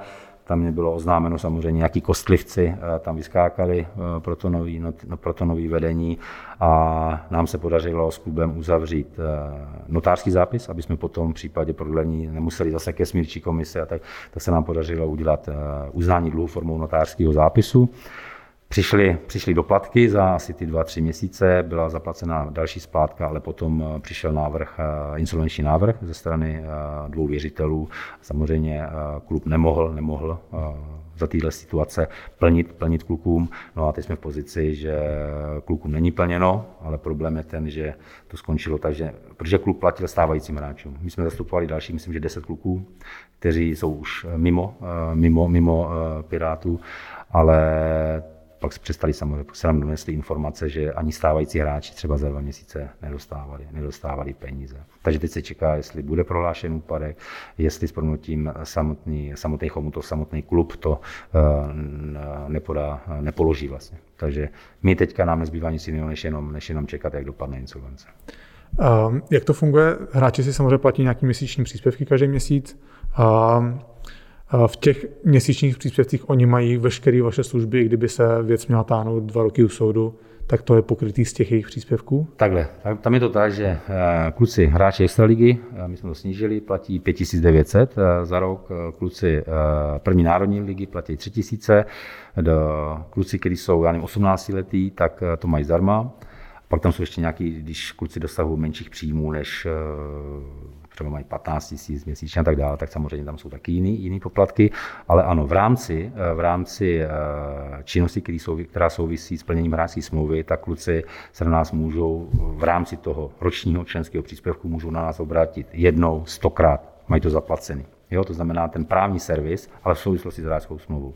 Pak máme takové ty složitější kauzy, jestliže budeme řešit tadyhle, půjdeme k soudu a tak dále, tak samozřejmě tam už máme i s klukama nějaké dohody, že tohle prostě hráčská asociace nemůže platit, protože tady, já nevím, kauza v Chomutově a tady teďka, co řešíme, tak samozřejmě to bere peníze a hráčská asociace není. My nemáme neomezený rozpočet, takže samozřejmě s klukama máme i dohody, že v případě úspěchu tak by zaplatili určitou odměnu, takže by se na tom spolu podíleli. Ale jinak všechno, máme kluky, kteří se na nás v rámci třeba Chomutova byli kluci, kteří se obrátili třeba 20krát a měli to všechno v rámci toho jednoho členského ročního příspěvku. Jakub už tady zmiňoval tu vaši tiskovou konferenci, kterou vy jste svolali v lednu. Kdybychom se měli bavit třeba o tom, jak ta vaše pozice tady v České republice roste, tak evidovali jste od té doby nějaký prudký nárůst, zájem od hráčů, počet klientů, který se zvýšil? Můžu říct, že neskutečný. Já si myslím dokonce, že i ta tisková konference, já jsem to v útrobách před tiskovkou říkal, že prostě ta tiskovka buď nás pohřbí jako hráčskou asociaci, nebo nás nakopne a absolutně dovýším, to nebudu skrývat. My jsme se prostě, myslím, že to bylo 22. prosince, po jednom zápasu potkali s 2 zástupci kabin toho konkrétního daného utkání před Vánoci a tam jsme vlastně řešili ten problém ohledně možnosti uzavření extraligy v průběhu této sezóny. Podnět kluků byl jednoznačný. Musí se něco udělat, protože není možné, aby tohle prostě prošlo v průběhu této sezóny. Neřeším, musím vás, uzavření extraligy do budoucna. A já jsem klukům prostě řekl za hráčskou asociaci, že nejdřív musíme zjistit teda stanovisko všech kabin, jestli je to téma, který každýho zajímá, anebo jestli to je prostě téma, který nechtějí řešit. Tak dá se říct, jestli vy jste třeba mezi svátkama trávil s rodinou a teda, tak já jsem asi fakt jako během já nevím, 5-6 dnů mezi svátky kontaktoval všechny kabiny, domluvili jsme se s klukama, že uděláme nějaké referendum a výsledkem toho byl opravdu pro mě ne alarmující, ale absolutně potěšující, protože se do toho zapojili i kluby, které právě dali souhlas s tím, dali hráčské asociace zelenou, aby jsme podnikli veškeré možné kroky k tomu, aby jsme světu dali najevo nesouhlas s uzavřením extraligy v průběhu této sezóny a bylo úplně super, že jsem mluvil i s kabinama, protože do dneška mě stále mrzí, že se mi ještě nepodařilo setkat s Jardou Jágrem, protože to vlastně byl jediný klub, kam jsem se nedostal za klukama. To je divný. To je, no, takže já jsem vždycky říkal, protože dá se jedna z prvních otázek na té tiskové konferenci byla, jestli opravdu chci do války s Jardou. Jako já říkám, prostě to je absolutní nesmysl. Já si Jardy vážím, prostě to je pro mě jeden z nejlepších sportovců na světě, ne v rámci Čech, ale v rámci světa, protože to, co on dokázal a stále dokazuje, ať jdou všichni někam, protože to je pro mě persona, prostě já neznám prostě větší. Akorát mě prostě štve, že jako nereagoval, i přes námi jsem se pokoušel s ním dát prostě já nevím, tím blbý kafe, aby jsme se pobavili o tom, proč tady ta hráčská asociace je. A trošku jsem věřil, že sakra nejenom je z pozice majitele, ale je to pořád ten, který má být příkladem pro ty kluky a tak to se mně prostě nepodařilo a já jsem veřejně řekl, že jak si ho vážím, tak na druhou stranu si myslím, že šlápl jakoby vedle s tím, co se objevilo v médiích a to téma uzavření extraligy v průběhu sezóny. Jako jo. Takže vím, že i Kladno, kluci z Kladna, kdybych se historicky zase podíval na to referendum, tak většina kabiny byla i přes asi nějaký apely, že ať do toho nezasahují, protože některé kluby asi dali message svý kabině, aby se do tohohle nezapojovali, tak můžu říct, že každá kabina se do toho dala a bylo úplně jedno, jestli to byli kluci, kteří právě byli postiženi tím zastupem, ty měli nejvíc vlastně jakoby být proto, aby se to uzavřelo, aby si prostě ochránili svůj chlebíček, ale moji kluci pochopili i ty možné dopady, nejenom tu konkrétní danou situaci pro tu sezónu, ale uvědomili si, co by to následovalo v dalších sezónách. Jako, a tam by s tím ten problém, je dobré, že si uvědomili ten problém a šli a zvedli palec pro to, tu tiskovou konferenci udělat. A dá se říct, já jsem 31. prosince se spojil s naší novou mediální agenturou, která nám pomohla během 8 dnů to všechno zorganizovat a vemte si, že jsme na to prostě měli 6-7 dnů, konalo se to 8. Já jsem pak 9. odlítal do zahraničí, tak bylo to spojené s tím, že já jsem byl někde, kde nebyl signál, tak se povídalo, že zbořila unesli majitelé klubu a teda, ale to vůbec nemělo souvislost. My jsme to museli udělat to 8. protože já jsem pak 2 týdny byl pryč a můžu prostě říct, že ty ohlasy byly prostě jako neskutečný mezi klukama a mě to hrozně potěšilo, protože my jsme měli nějakou sociální skupinu na sítích, kde jsme ze zástupci kabin vlastně to komentovali, říkali jsme si co a jak a můžu říct, že i kluci, kteří nebyli členy hráčské asociace, tak je úplně potěšující, že se vám ozvou a řeknu, hele, dej mi papír, já to podepíšu, zaplatím, nic nepotřebuju, ale teďka vnímám vlastně, proč tady ta hráčská asociace je.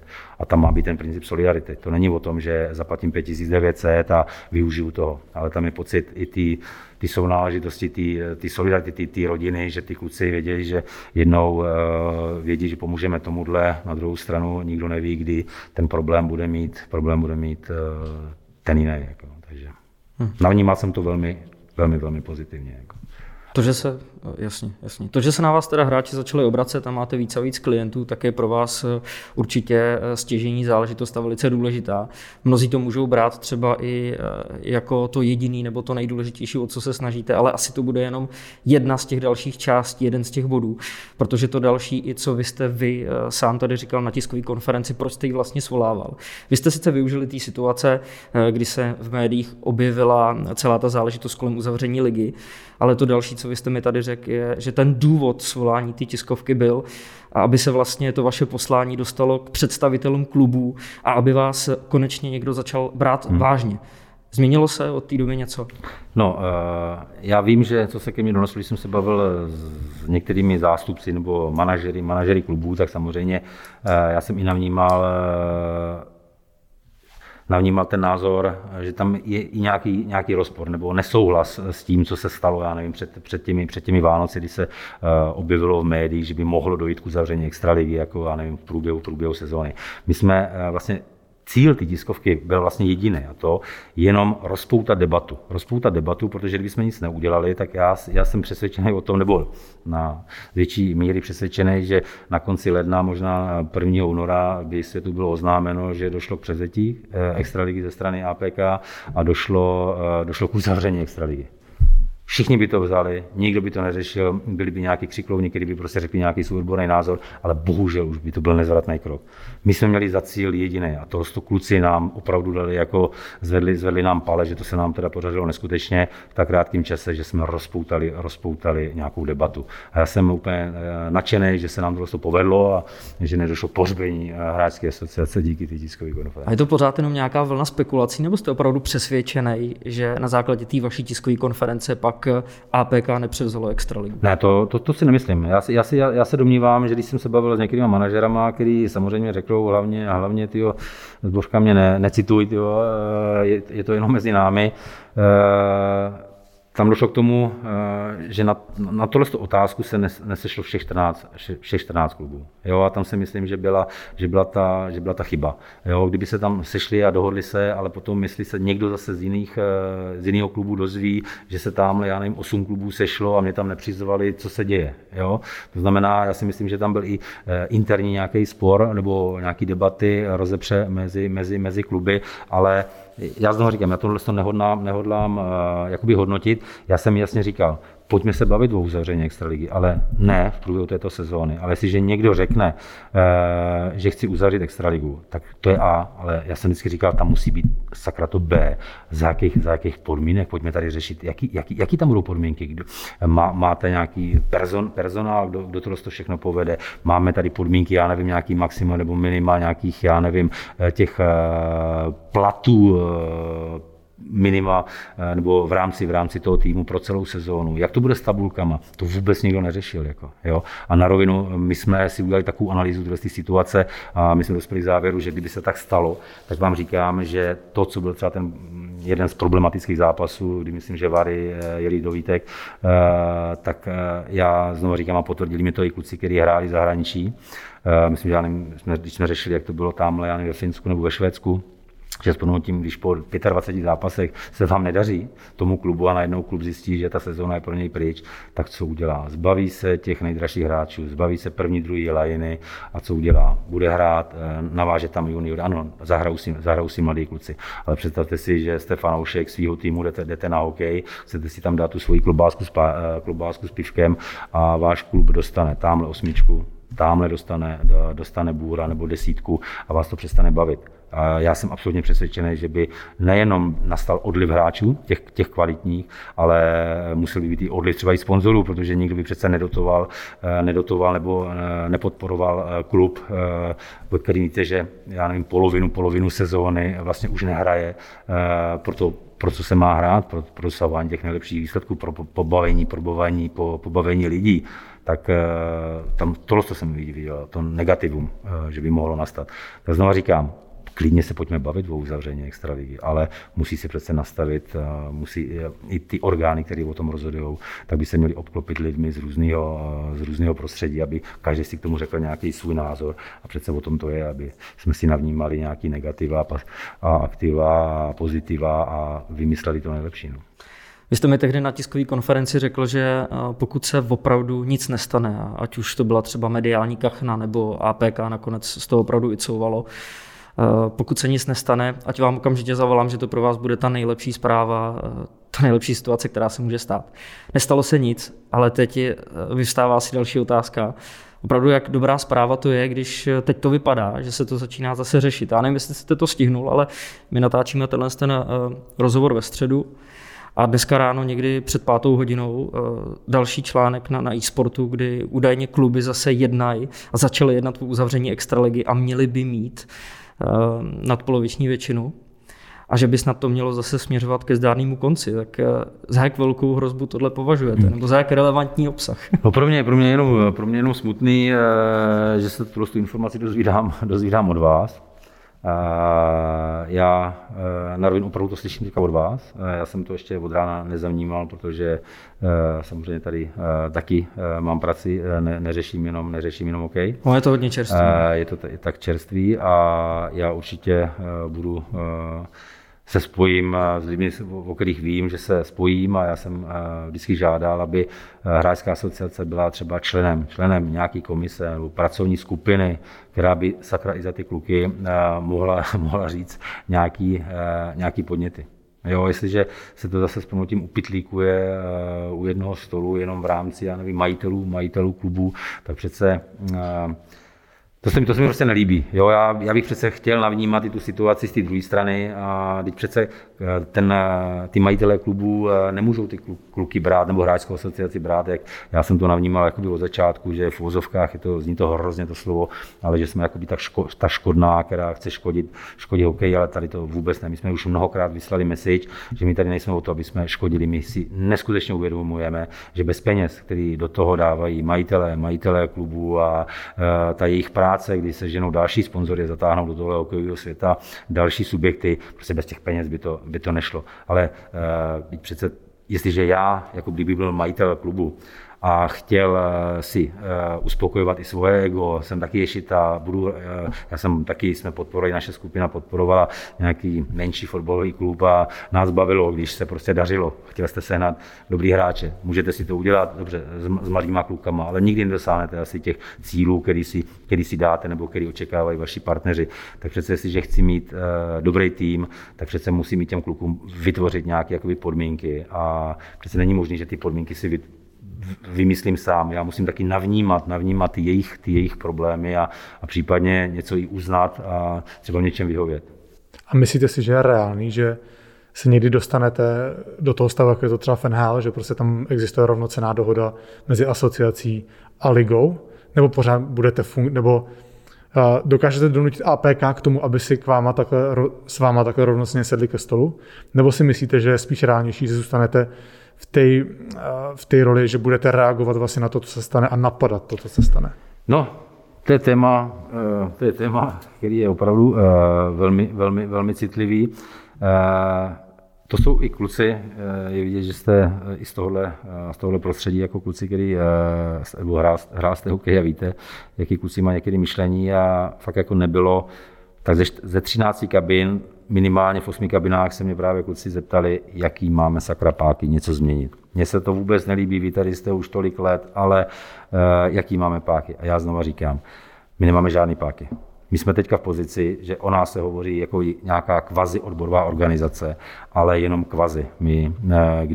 Ten problém tady je ten, že my jsme asi jedna z posledních zemí, možná ještě Albánie, kde máte vztah mezi klubem a OSVČ jako ičo.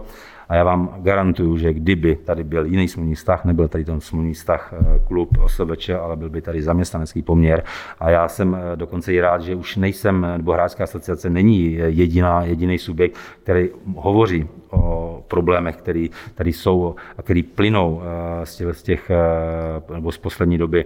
Kdyby byl pracovně právní vztah mezi klubem a hráči, zaměstnanecký poměr, tak vám garantuju, že nic takového se nestane. Samozřejmě hráčská asociace by se přetransformovala prostě na odborovou organizaci, vyvolali bychom jednání o kolektivní smlouvě, kde se jasně stanoví nějaké pravidla, co, jak, kdy můžete. Málo kdo ví o tom, co teďka stalo s těma výpověďma, jako v čem je ten problém. Vemte si, že zákoník práce samozřejmě vždycky chrání toho zaměstnance jako stranu slabší. Ale i za těchto situací, když se budeme bavit o situaci způsobený koronavirem, i ten zaměstnavatel může nějakým způsobem udělat kroky, jak snížit odměnu a teda.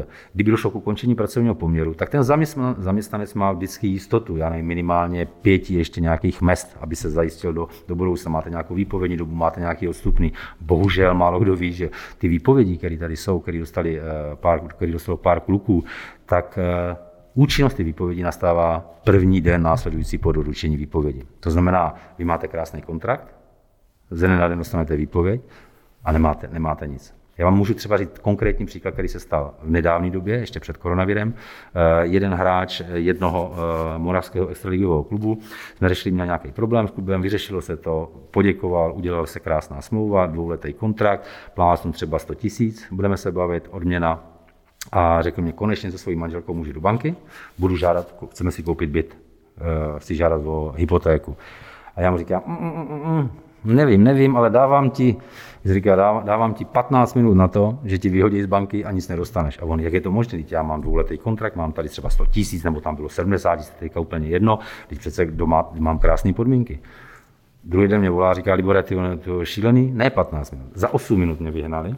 Protože ta smlouva hovoří jednoznačně, tam máte prostě ten problém, že vy sice podepíšete 2letý kontrakt, ale takhle mávnutím kouzelného proutku jste najednou z extraligového klubu můžete být postoupený práva ze smlouvy do klubu Národní ligy, okamžitě můžete přijít o 80% odměny, žádný jistoty. Jo? Mně se to stalo. Co? Mně se to stalo, když jsem hrál. Tak já jenom děkuju teda za potvrzení. Bylo mi tím na Spartě pohroženo, když bylo po mojí první sezóně na Spartě, za mnou přišli, že mám mít o 30% dolů s platem. Tak. A já jsem na to nepřistoupil a až došlo na finální výhrušku asi po 2 měsících, že jestli na to nepřistoupím, že mě papírově pošlou do Berouna, půjdu na 20% a ty peníze si vemou takhle. Tak. A vemte si, když jdete podle hráčské smlouvy, když jste hráčem extraligy a postoupí vaše práva do první národní ligy, tak vám můžou skoro 80%. Když jste hráčem první národní ligy a berete třeba, třeba 15 000, 20 000, tak vás a jdete níž, tak vám můžou skrout třeba ještě o 50%. Jako to jsou, já bych vám tady mohl ukázat hráčskou smlouvu, kterou tady mám s sebou, já vám můžu ukázat mnohem víc dalších takovýchhle problémových situací, které plynou z té hráčské smlouvy. A tam samozřejmě důležitý aspekt je finanční zase. Ve chvíli, kdyby se hráči stali zaměstnancema, tak pro kluby vzniká mnohem větší zátěž sociální, zdravotní, daně a to by samozřejmě bylo přenesený na hráče. Takže ty hráči by reálně vydělali o nějakých, já nevím, kolik je to zdanění dneska 35%, 40%. Takže ten čistý výdělek by pro ty hráče byl o hodně nižší. Hele, když se bavíme v kabinách i na tohleto téma, jak říkám, bohužel my nemáme žádný páky, nejste zaměstnanci, nejsme odborová organizace, s tím nemůžeme dostávky, protože už jsme řešili taky situace, jak vyřešit třeba problém, nebudu říkat, v jakým klubu to bylo, tak s tím vymýšlíte něco jenom, abyste neohrozili kluky, protože když nenastoupíte na zápas, tak co se může stát, klub může uplatnit pokuty, vy pošlete fakturu, oni vám vystaví pokutu, započtou, vám nedostanete nic, klub je spokojený, vy se musíte obrátit na smírčí komisi a čekáte, jestli rozhodnou ve váš prospěch či nikoli. Jsme to rozebírali v minulém díle. Tak, kdybyste byli zaměstnanci, tak samozřejmě tohle se nikdy nemůže nikdy stát. Ale ten problém je ten, ano, máte pravdu, že kluby by určitě nenavýšili plásnu, berete tady třeba 50 000 nebo 100 000, určitě by to nebylo plus ty odvody, že by šli k tíži klubu, ale můžu vám říct, že v kabinách, co se bavím s klukama, už navnímávají situaci takovou, když se mě třeba ptají, co mám dělat, když se zraním. Já jsem donedávna tady měli jsme jednoho kluka, donedávna mě tady oplácávali po ramenou, jaká jsem hvězda a tak dále. Výborná smlouva, ale co se stane? Já jsem dostal střelu pukem, byl tam třeba 2 měsíce mimo činnost a kluci se ptají, jaký my máme jistoty, že když já za klub budu tady nasazovat krk, skákat do těch střel, což je prostě pro mě neskutečně obdivuhodný, protože já jsem jednou stál za brankou, za plexisem, tak jsem si málem urval rameno, když jsem se lekl, co to jsou za děla. A kluci se mě ptají, my máme skákat do střel, ale potom, co plyne z té smlouvy? A já říkám úplně, je to jednoduchá věc. Vy tady máte jasně stanovené podmínky, že když se zraníte, a je to v souvislosti s plněním hráčské smlouvy, tak vlastně první týden máte nárok na 100% základní odměny, že 4. až 7. týden máte nárok na 70%, na 50%, no a potom boom, to znamená, kluci se ptají, takže já se zraním při plnění hráčské smlouvy, ale potom třeba za 3 měsíce najednou ten klub začne uvažovat o tom, že už vyhlídky zdravotní nevypadají moc dobře Tak co uděláte? Abyste se choval jako by řádný hospodář a ekonomicky, tak nebudete někoho platit v plných výších, tak smlouva hovoří o tom, jak vám to může krásně krátit, ale na druhou stranu ta smlouva má takových ujednání, že vlastně když ekonomicky zjistím, že to je pro mě nevýhodný, když na jeho dám jinýho hráče, tak tady máte najednou buyouty, máte tady možnosti, jak ho dostat pryč. My jsme třeba nedávno předložili APK návrh, že chceme zavést list zraněných hráčů. List zraněných hráčů, to znamená, my chceme zajistit pro kluky absolutní nedotknutelnost za situace, že se zraní. Jestliže se zraní při plnění hráčské smlouvy, při tréninku, soustředění, zápas, tak prostě není možný, aby ho někdo, aby využil tyhle exitové ustanovení z hráčské smlouvy, že se ho prostě zbavím. To znamená, ten klub, když se zraní, potvrdí to lékař, bude tady někde na APKčku nebo na svazu, bude prostě taková databáze hráčů, kteří prostě budou nedotknutelní. Není možný postoupit jejich práva, není možný využít buyout a ten klub bude nedotknutelný. Zatím se nám to nepodařilo prosadit. Jo, to znamená, my máme mraky podnětů, který chceme řešit, ale to je jenom o tom, že to jsou ty naše páky, že my jenom upozorňujeme na to, pak se o tom bavíme, dá se říct, stejně není nic vyslyšeno a potom, když se objeví takovéhle situace, my se chceme dohodnout, chceme najít kompromis a když se s náma nikdo nebaví, tak prostě nám nezbývá nic jiného, než opravdu jít k té smírčí komisi. A já můžu potvrdit, že smírčí komise za tu dobu, co zastupujeme kluky, je to víc než od toho ledna 2014, tak my jsme tam neprohráli jediný spor za kluky. Což znamená, kluci kolikrát řekli, hele, já nepůjdu ke smírčí komisi, protože ty zastupují zájmy majitelů klubů. A já říkám, ne. Zatím absolutní objektivní jakoby přístup pana Řeznička celý smírčí komise. To znamená, nám nic jiného nezbývá, než se obrátit na ten národ. A na druhou stranu, podle mě váš jediný spojenec, který by vás dokázal dostat tomu rozhodovacímu stolu, je Český svaz ledního hokeje. On kdyby řekl APK, musíte se domluvit s asociací, tak APK nemůže říct ani mopička. No, já teďka jsem požádal, to můžu potvrdit, já jsem se spojil s Jirkou Šlégrem a my jsme chtěli iniciovat jakoby hráčskou komisi, která je vlastně i přes vás a chtěli jsme tam nadhodit nějaký témata a to jediný téma vlastně. A to je... Ještě funguje ta hráčská komise, protože já vím, že ona v roce 2014 byla ustanovená, ale byla to zase komise, která měla hájit zájmy hráčů a její předsedou byl Aleš Pavlík, ředitel nebo šéf Vítkovic, pak tam byl Martin Straka, šéf Plzně a teďka nevím, kdo tam byl, a Jan Peterek, který byl v té době ve strukturách Třince, takže to byli sice bývalí hráči, ale už se stáli na té druhé straně a ty měli hájit v hráčské komisi na svazu zájmy hráčů. Narovno říkám, před koronavirem my jsme se domluvili, já jsem Jirku Šlegra oficiálně požádal, chtěl jsem oprášit činnost tyhle komise a chtěli jsme tam vlastně přijít a já jsem oficiálně požádal, dal jsem mi téma. Téma je uzavření extraligy v budoucnu. Když jsme jednali o termínu, tak bohužel koronavir přinesl tato situace, že jsme se s Jirkou domluvili, že to ponecháme to téma nebo tu schůzku, až bude možno se scházet. To znamená, protože na téma uzavření extraligy budoucnu, na to vlastně navážete k diskuzi všechny další témata, které nás jakoby trápí, nebo ty problémy, ale můžu potvrdit, že nikdo ve vztahu k tomuhle nás jako nekontaktoval a čekáme. Takže uvidíme asi do budoucna, co nám čas přinese, jak se to bude vyvíjet a jestli se dostanete k rozhodovacímu stolu. Víte už třeba teď o nějakých krátkodobějších cílích, který chcete dosáhnout? No tak tam jde o to, jestli opravdu je aktuální téma uzavření, já nevím, extraligy, já nevím, jde o to samozřejmě od kdy. A s tím souvisejí další jakoby témata, jo? A to je třeba tabulky. To je věčný téma. My jsme Hráčská asociace před 4 rokama podala nějaké návrhy, jak řešit tu problematiku. My prostě tabulky nechceme úplně zrušit, my je chceme prostě změnit na výchovné. My prostě tabulky považujeme za absolutní brzdu českého hokeje, který prostě zvýhodňují prostě cizince. Jo. A třeba Pardon, že na toho se skáču. Není to věc, která mně to přijde naprosto jasná věc, diskriminace určitý skupiny. To, kdyby se napadlo u soudu, tak to podle mě musíte jasně vyhrát, nebo ne? Jako z pozice právníka, já vám můžu říct, že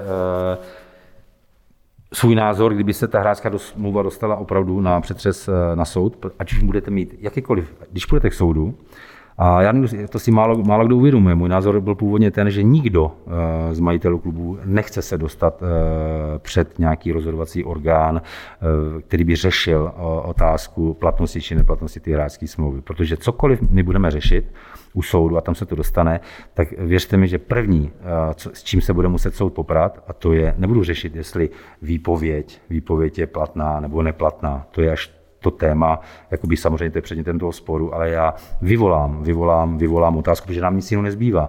My voláme potom, pojďme zjednodušit tu smlouvu. Ta smlouva, prostě, když se na ní podíváte, má, já nevím, 2 povinnosti klub a já nevím, 389 povinností má hráč.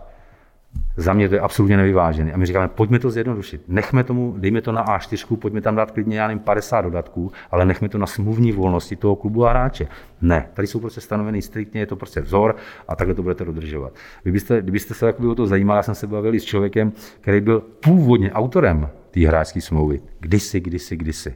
A když jsem slyšel to zděšení jako i z jejich úst, vlastně když viděli současnou vzorovou hráčskou smlouvu, tak prostě řekli, že to je úplně někde jinde, než jaký byl záměr jakoby, s tou hráčskou smlouvou. To znamená, my určitě, jestli se dostaneme k soudu, tak já budu žádat soud, aby se přednostně zaobíral otázkou vůbec platnosti buď toho konkrétního ustanovení toho článku 10 odstavec 2 o té vyšší moci, ale já to tam dáme i podnět, aby bylo prošetřeno, posouzeno, jestli ta hráčská smlouva vůbec je platná. Jo, což si myslím, že nevěřím tomu, že by nikdo tohle z toho chtěl docílit. Já teda možná teďka budu znít jako totální právnický analfabet, ale vy nemůžete prostě napadnout obecně ten systém, třeba tady toho tabulky odstupního, tím, že právě ta skupina českých hráčů diskriminovaná vůči cizincům?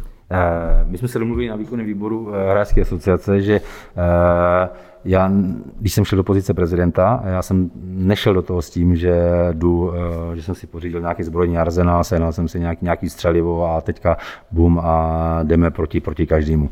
Já jsem prostě říkal, že do dvou let chci vidět nějakou změnu a chci prostě sám navnímat, že ta hráčská asociace má smysl. Já jsem nadšenej že ty kluci to vnímají a podporujou a ta rostoucí členská základna to o tom jenom hovoří a potvrzuje ten můj dobrý pocit, že to má smysl, ale na druhou stranu já nerad dělám zbytečnou práci. Já jednoho řitěho sedím na více židlích a rád dělám práci, kde jsou vidět výsledky. To sice ve stavu klukům funguje, ale hrozně mě nebaví, že po více než roce a půl já pořád nesedím s někým u stolu, aby jsme mohli dávat podněty, jak zlepšit podmínky v tom hokeji. My tady opravdu nejsme žádná škodná. My chceme přinášet nějaké návrhy nebo diskutovat o návrzích druhých, aby jsme měli nějaké alternativy nebo protiargumenty, protože jedině tak se dostanete jakoby k lepším cílům. Ale jestliže se mnou nikdo nebude opravdu hovořit, tak já si zjistím, kdy jsou ty 2 roky v mé pozici a prostě když nenajdeme nějaký společný scénář, jak mluvit dál do budoucna, tak samozřejmě i výkonný výbor bude rozhodovat o tom dalším postupu. A jedna z cest je i s prominutím vyvolat nějaký spor. Ale na rovinu znova říkám, proto tady nejsme. My chceme najít nějaký kompromisní řešení. Já si myslím ale, že to je fakt jediná cesta pro to, abyste opravdu získali respekt toho svého protivníka. Jako já třeba ohledně třeba těch tabulek a tak dále, já jsem rád, že to zaznívá i z jiných úst, jako jiných orgánů, vysoce postavených funkcionářů Českého svazu ledního hokeje, že nejsme my jediný, kdo říká tabulky, je to brzda českého hokeje, je to problém, obrovský problém. Jako. Ale zní to i z jiných úst. Jo. To znamená, i nám to potvrzuje, že ty témata, které nás trápí, nebo které si myslím, že trápí český hokej, nejsou jenom ventilovány z naší strany. A je to jenom otázka času, kdy já si myslím, že to je neudržitelný. Jo, teď jde jenom o to, kdy se někdo rozhodne opravdu to téma otevřít. Tak máme vyčerpáno, Richarde? Asi uvidíme, já myslím, že jsme to vyčerpali hodně, ale očividně to, co jste nám tady dneska řekl, tak už jsme to zmiňovali, často ukáže, určitě se ty věci dají do pohybu, ale ne dneska. Dobré, děkujeme za váš čas a držíme palce, je to asi běh na dlouhou trať a my jsme podcast, který je na straně hráčů, takže držíme palce, ať se povede docílit to, co si předsedzete. Super, díky chlapi. Moc vám děkujeme.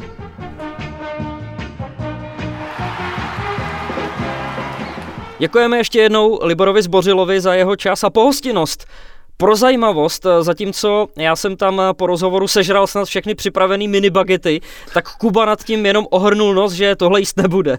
Ty Richarde, já jsem vepřovej totálně po té karanténě. Jo? Takže mě neuškodí chvilku hladovět a určitě to nebude na škodu. No. A dneska po cestě do Prahy tak jsem si dal koblihu od nás kavárny, takže zase tak divoký s tou dietou to není. Jak jinak? Hele, padla tam řeč na středeční článek ohledně pokračování tématu o uzavření ligy a asi bychom teď měli říct, že to fakt byla hodně čerstvá záležitost, která vyšla nad ránem a my jsme relativně brzo po obědě už ten rozhovor točili. Mě samotnýho na to upozornil v průběhu dne až můj kolega David Sobišek.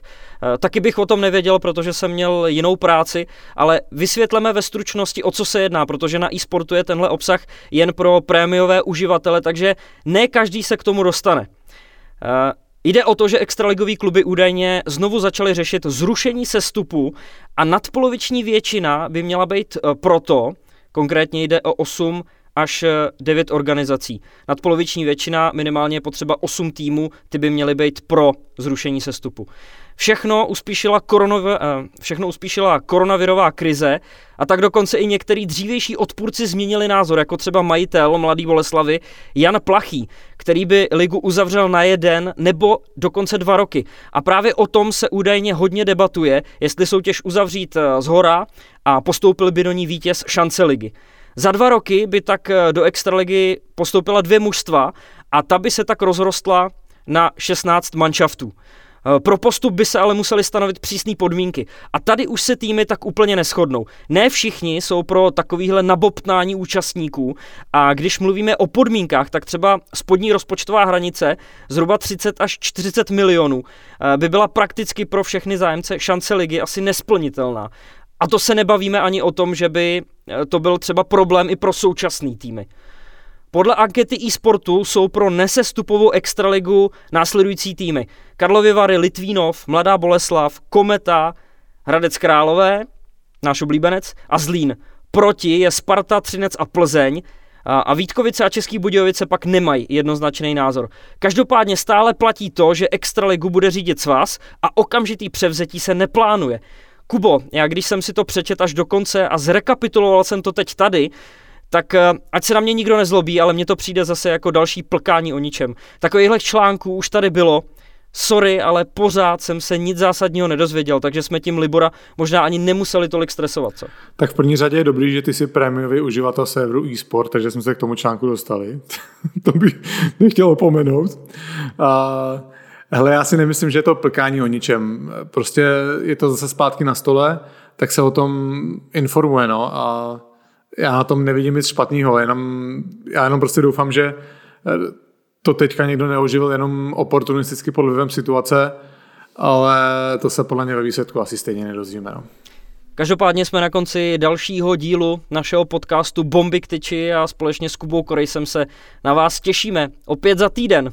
Tohle byl podle mě zatím nejtěžší díl pro Richarda, tak buďte k němu tolerantní stejně, jako jsem byl dneska já. No moc tolerantní si teda nebyl, jako. Richarde, sedím tady, to znamená, že jsem tolerantní. Dobře. Mějte se, děkujeme. Příští týden. Naschledanou.